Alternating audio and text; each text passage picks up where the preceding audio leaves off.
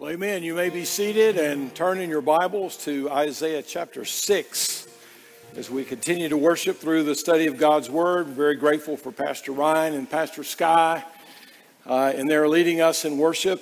I heard from Pastor Josh last night, and he's getting a lot done. And I just want to encourage you to continue to pray for him as he writes and prepares for the fall. And God would just really be with him in a very special way.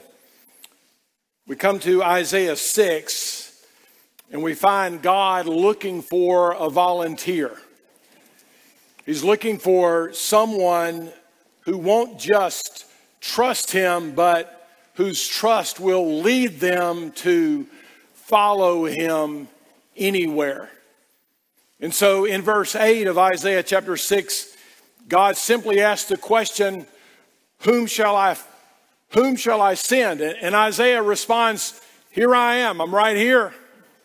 Send me. I'll follow you anywhere. Now, when Isaiah says that, he did not yet know what God was calling him to do. If you're like me, when someone says, hey, will you do me a favor? I have a tendency to say, well, what is it? And then if they tell me what it is, and I can evaluate it. If it looks like it's fun, if it's going to feel good, if it's something that's going to give me something to add to my resume, then I might say, sure, I'll help you with that favor. But Isaiah doesn't do that. So Isaiah is not responding to a particular job. In fact, Isaiah, when he says, here am I, send me, he's not responding to a task or a calling as much as he is responding to the one who has called him. So if we were to ask Isaiah, why are you willing to follow the Lord anywhere? Why are you willing to say, here am I, send me? His response would have been because of who God is and because of what God has done. And God is going to call Isaiah to go and proclaim judgment throughout the land of Israel. And he's going to go and proclaim judgment essentially until every single person has rejected him and his message. The call that God is going to give Isaiah is one that is incredibly difficult and lonely and even despised. So what was it about God that compelled Isaiah to say, I'll follow you anywhere, before he even knew what anywhere was?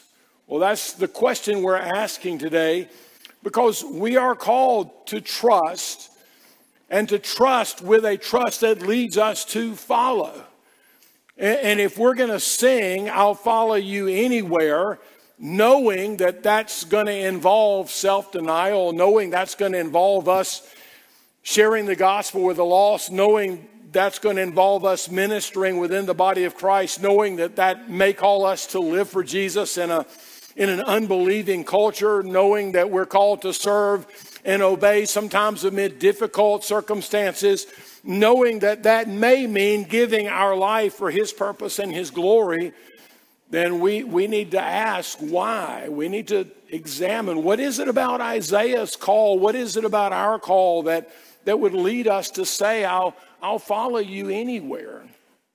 And the answer is found in verses 1 through 7. So let's read God's word. Isaiah chapter 6 and verse 7. This is the eternal word of God. In the year that King Uzziah died, I saw the Lord sitting upon a throne, high and lifted up, and the train of his robe filled the temple. Above him stood the seraphim. Each had 6 wings. With 2 he covered his face, and with 2 he covered his feet, and with 2 he flew. And one called to another and said, Holy, holy, holy is the Lord of hosts. The whole earth is full of his glory. And the foundations of the thresholds shook at the voice of him who called, and the house was filled with smoke. And I said, Woe is me, for I am lost, For I am a man of unclean lips, and I dwell in the midst of a people of unclean lips. For my eyes have seen the King, the Lord of hosts. Then one of the seraphim flew to me, having in his hand a burning coal that he had taken with tongs from the altar. And he touched my mouth and said, Behold, this has touched your lips. Your guilt is taken away, and your sin atoned for. And I heard the voice of the Lord saying, Whom shall I send, and who will go for us? Then I said, Here I am, send me. Well, Uzziah had reigned for 52 years.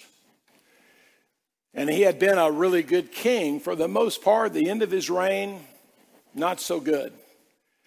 But for the most part, he had been a blessing. And if you can imagine, if your grandchild has the same teacher in elementary school that your daughter had, and your daughter had the same teacher in elementary school that you had, then you get some sense. Life and culture, when you have one king for 52 years, whether he's good or bad, becomes kind of settled. And so when that king dies, the natural response is, what now? And that's the question that's echoing in the minds of the people of God and in the mind of Isaiah. And so God comes, and in verses 1 through 4, God reveals himself to Isaiah. We'll call this the revelation of God. And what God does is God focuses Isaiah's attention on the true king who is alive and well, who is enthroned in heaven, who is unaffected by Uzziah's death, and who is reigning sovereignly over his world. This is the revelation of God. Notice some of the details. He saw that he was high and lifted up. The word high means exalted. The word lifted up means lifted up. If you think about an old movie, where they have the king's mobile throne, like on a stretcher, and he's sitting on that throne, and he has slaves that lift him up. And so here comes a procession of the royal court down the road. The one that you see is the king, because he's lifted up above everybody. So what Isaiah sees is God's exalted and honored position in heaven. And then he says the train, that is the skirt or the hem, the outflow of his robe filled the temple. It flowed throughout the temple. Think of a bride who's coming down the aisle, and she has on a beautiful wedding gown, and that gown has a flowing robe that covers the aisle. When you see that bride and you see that wedding gown and you see that train filling up the aisle, you immediately realize, okay, this person is the focus. Okay, this is the most important person here. And that's a word of advice for those guys who are going to be getting married soon. Okay, she's the important one. And so when he sees this, it's like this is God's position in heaven. He is the focus. He is the priority of all that is happening. And then he sees these seraphim, which are these majestic angelic beings, and they're shouting. And they're shouting so loudly that the very foundations of heaven are shaking. And Isaiah sees them with 6 wings. They're flying with 2 wings around the throne of God. And they're covering their face with 2 wings. I think they're doing that because even these perfect, majestic angels can hardly bear to be in the unapproachable light of the glory of God. You remember Moses? In Exodus 33 and 34, he was on Mount Sinai, and he was receiving the law of God. And having received the law of God, he asked God, he said, God, can I see your glory? And God said, well, it'll kill you. And Moses was hard-headed, so he persisted. Well, can I see your glory anyway? And so God said, I'll do this. I'll put you down in a hole in the rock so that you're covered. And I'll allow you to see the shadow of my glory. When my glory passes by, you can see the back shadow of my glory. And so Moses saw that and he came down the mountain. You remember what happened? The people pleaded with him to put a covering over his face because his face was glowing so intently that they couldn't even look at him because he had seen the back of the glory of God. And so maybe these angels are covering their face because even these perfect, sinless, majestic beings cannot fully grasp the intensity of the unassailable, unapproachable light of the glory of God. And then they are covering their feet. And I don't know why they're covering the feet. This is what I think. Next week we're going to look at Exodus 3. And you remember in Exodus 3 when God told Moses, he said, you're on holy ground, so take off your shoes. I think there's something about our feet. We speak of people who have feet of clay. There's something about our feet that attaches us to the earth, that reminds us that we're creatures. And I think maybe even these creatures in the presence of God had this sense of ultimate praise to God. They recognized that they were creatures and that they themselves had to be humble before the presence of God. And then Isaiah sees smoke filling the house like the majestic glory of God that descended and filled the tabernacle. This scene that Isaiah sees is the scene of God occupying the throne of heaven. It's one of indescribable glory and transcendence and majesty and splendor and authority that commands our attention and demands our devotion.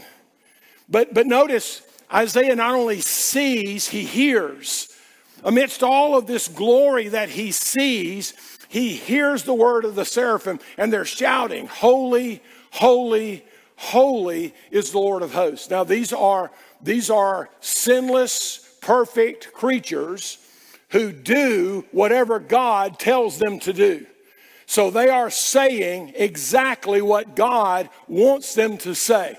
This is what God wants Isaiah to hear about his being, that he is holy, holy, holy.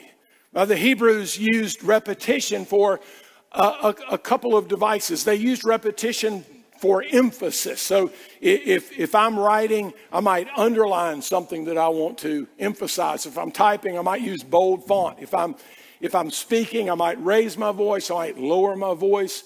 A lot of ways to emphasize something. So the Hebrews would use repetition. Jesus would say, verily, verily, I say unto you. That's because he was saying, hey, this is important. I want you to listen to what I'm about to say. So this is emphatically holy. God is emphatically holy. But the Hebrews also use repetition to express a superlative. We would say holy, holier, holiest.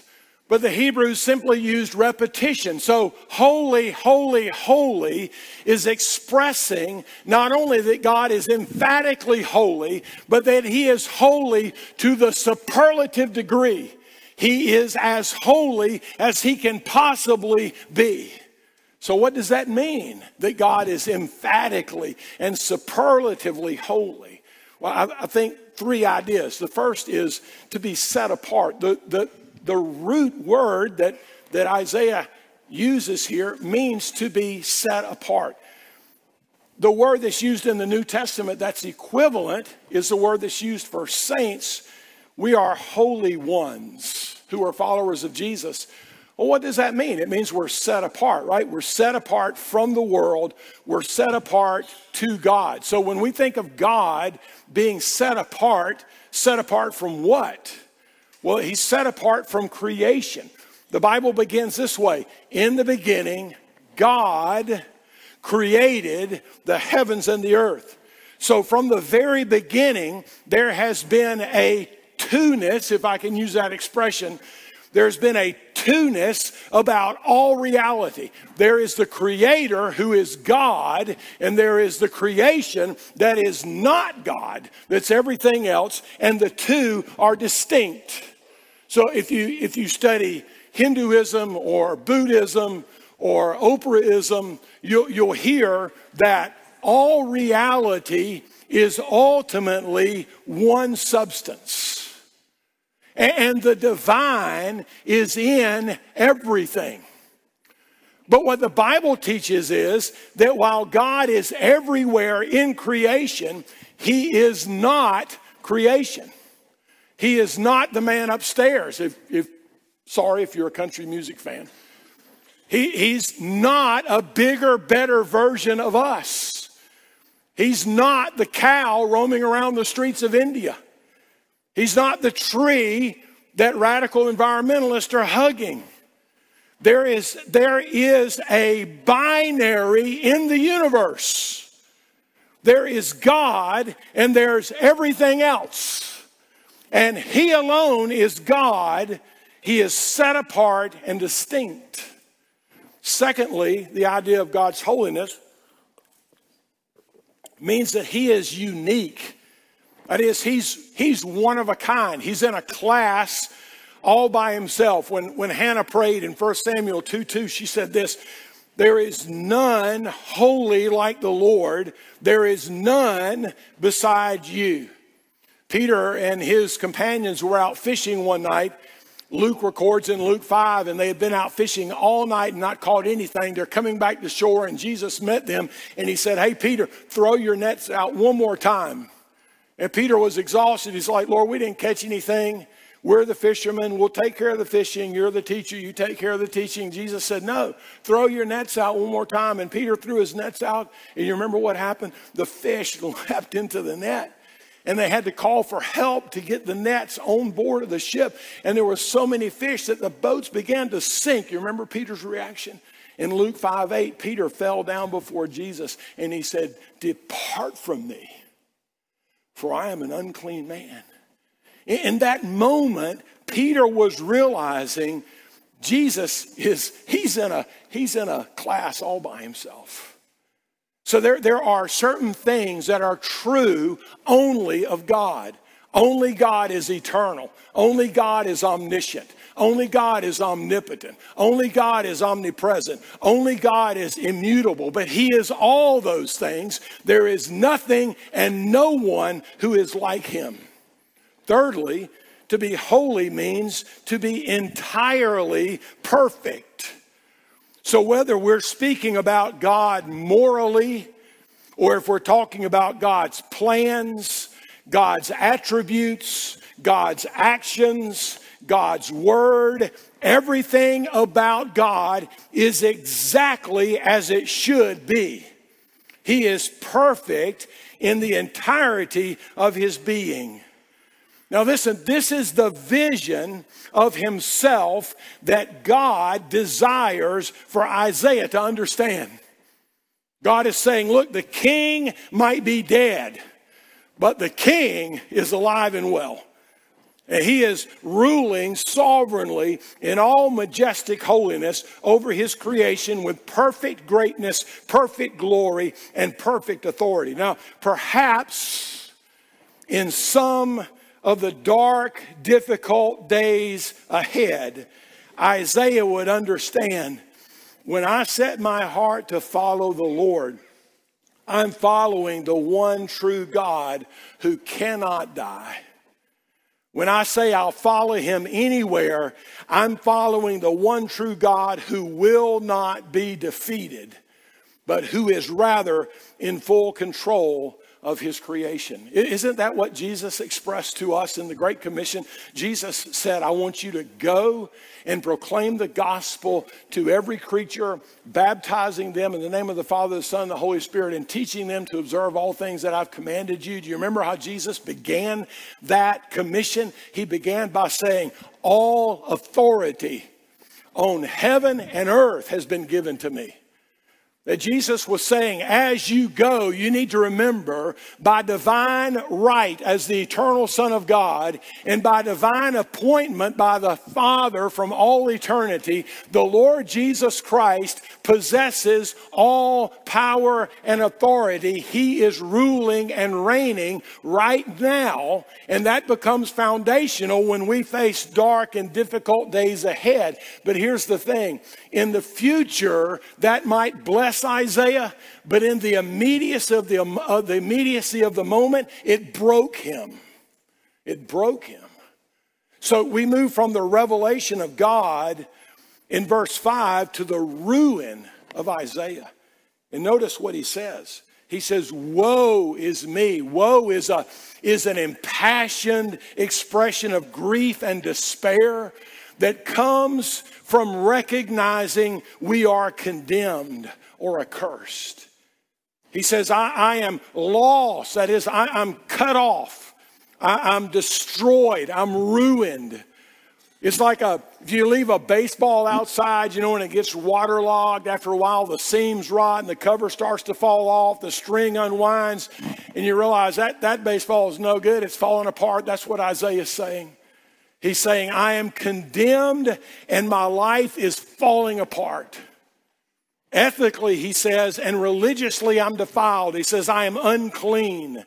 So Isaiah sees in the light of God's holiness that he is condemned, alienated, and broken, and he's facing judgment before the God that he has just seen in verses 1 through 4. Now listen, Isaiah was a good man. In fact, he was one of the best men, relatively speaking. But when he saw the majestic holiness of God, he fell apart. Later in Isaiah, he would write this in Isaiah 53:6, all we, not all of you, all we like sheep have gone astray. We have turned everyone to his own way. He would write in Isaiah 64:6, all our righteousness is like filthy rags. Seeing the holiness of God gave Isaiah an accurate picture of himself. I just want to pause. I really feel compelled to say this because I believe that there may be people here today, and maybe you come every week, and you come and you enjoy church, and you talk about trusting and following Jesus because it just adds a little something to your life. But you've never bowed the knee to Jesus as Lord, and you've never cried out to him as your Savior because you don't think you have that need. Because you're a pretty good guy. And you know what? You probably are. In fact, you may be one of the best guys compared to other people. But listen, the standard of judgment is not our neighbor. The standard of judgment is God himself.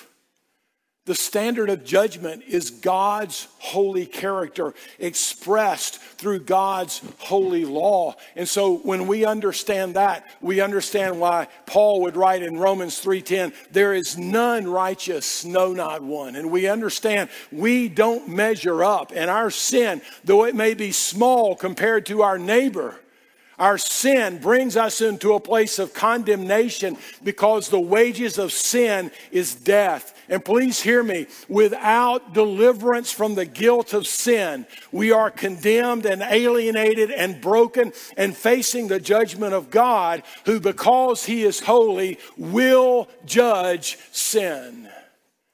So that brings us to verses 6 and 7, which is the remedy. So we have the revelation of God that breaks Isaiah, that shows him who he really is. And then the response of God to Isaiah's brokenness is his remedy. And his remedy is to redeem and to restore. So look at what God does. He comes I'll give credit to Pastor Adam. He helped me understand this week. Adam reminded me that typically we see people with their sin going to the altar. But what happens with Isaiah in a very clear picture of the gospel is that God takes the initiative. We have God. We have the coal from the altar coming to Isaiah. So this is an act of grace. God sees Isaiah's need and he comes to meet that need. But he not only comes, he cleanses. With the burning coal, Isaiah is touched at the very point of his sin. And what happens? He says, your sin is taken away. Your guilt is removed. Your sin is atoned for, which means it's covered over. The justice of God is satisfied. Now, don't those two phrases sound so much like the Day of Atonement? You think back to Leviticus 16, and you remember God instructed them to bring 2 goats to the priest. And the priest would take 1 goat, and he would sacrifice the goat, and he would take the blood into the Holy of Holies and sprinkle the blood on the mercy seat, the symbolic throne of God. And that was a picture, it was a demonstration that their sin was covered over by the blood. They were forgiven. But then they'd take the other goat and confess the sins of the people on that goat, and they would drive it into the wilderness, symbolizing that their sin was taken far away, that their sin was forgiven and forgotten. And this is what God says to Isaiah. When you're touched by this coal from the altar, your sins are forgotten and they are forgiven. So in this moment, the one who was ruined is redeemed. The one who is condemned is justified. The one who is alienated is accepted. The one who was broken is restored.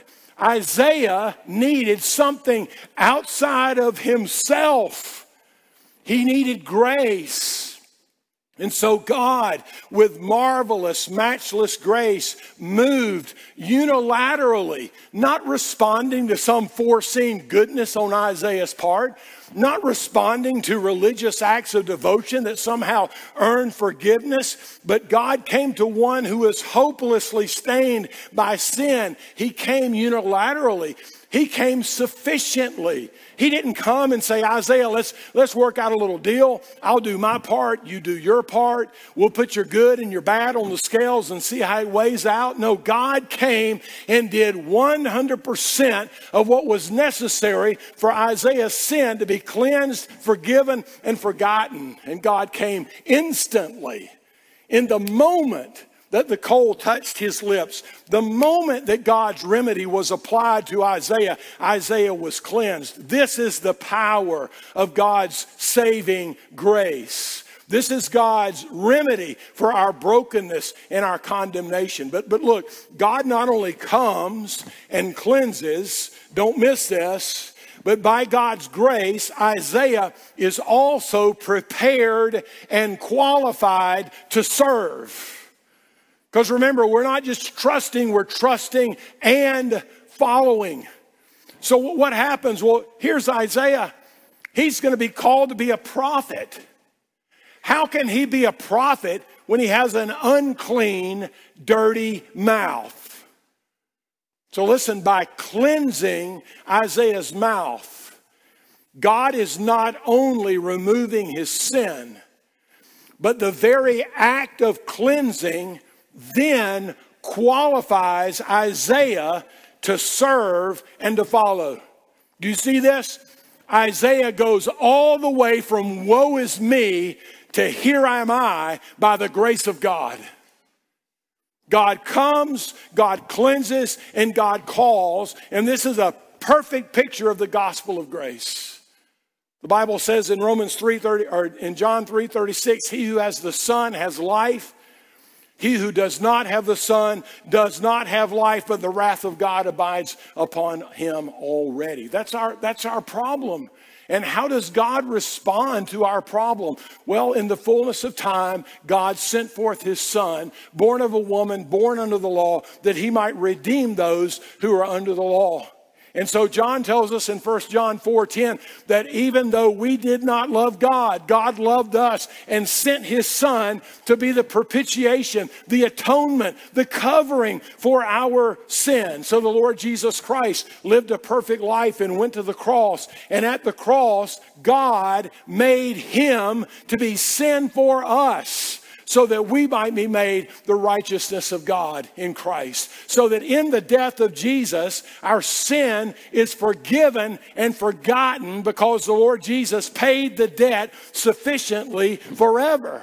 And then on the third day, Jesus rose again, literally, bodily rose from the grave. And Paul says in Romans 4:25 that his resurrection causes us to be justified. He was raised for our justification. That is, Jesus secured eternal life for anyone and everyone who will trust in him, for salvation is by grace. Do you see what God has done as a remedy for your sin and for mine? God has sufficiently, unilaterally, eternally provided everything necessary for anybody and everybody who will come to him in faith to be cleansed, to be set apart, to be brought into a relationship of peace with God. And the unfathomable depth of God's grace is measured only by the unsearchable distance to which he will go to rescue a sinner.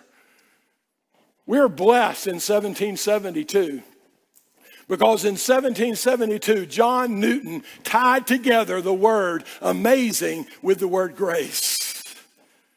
Because anybody who hears the gospel and responds in faith and is delivered from their sin understands why we sing Amazing Grace. How sweet the sound that saved a wretch like me. I once was lost, but now I'm found. Was blind, but now I see. I hope that you'll not think less of me for saying this, but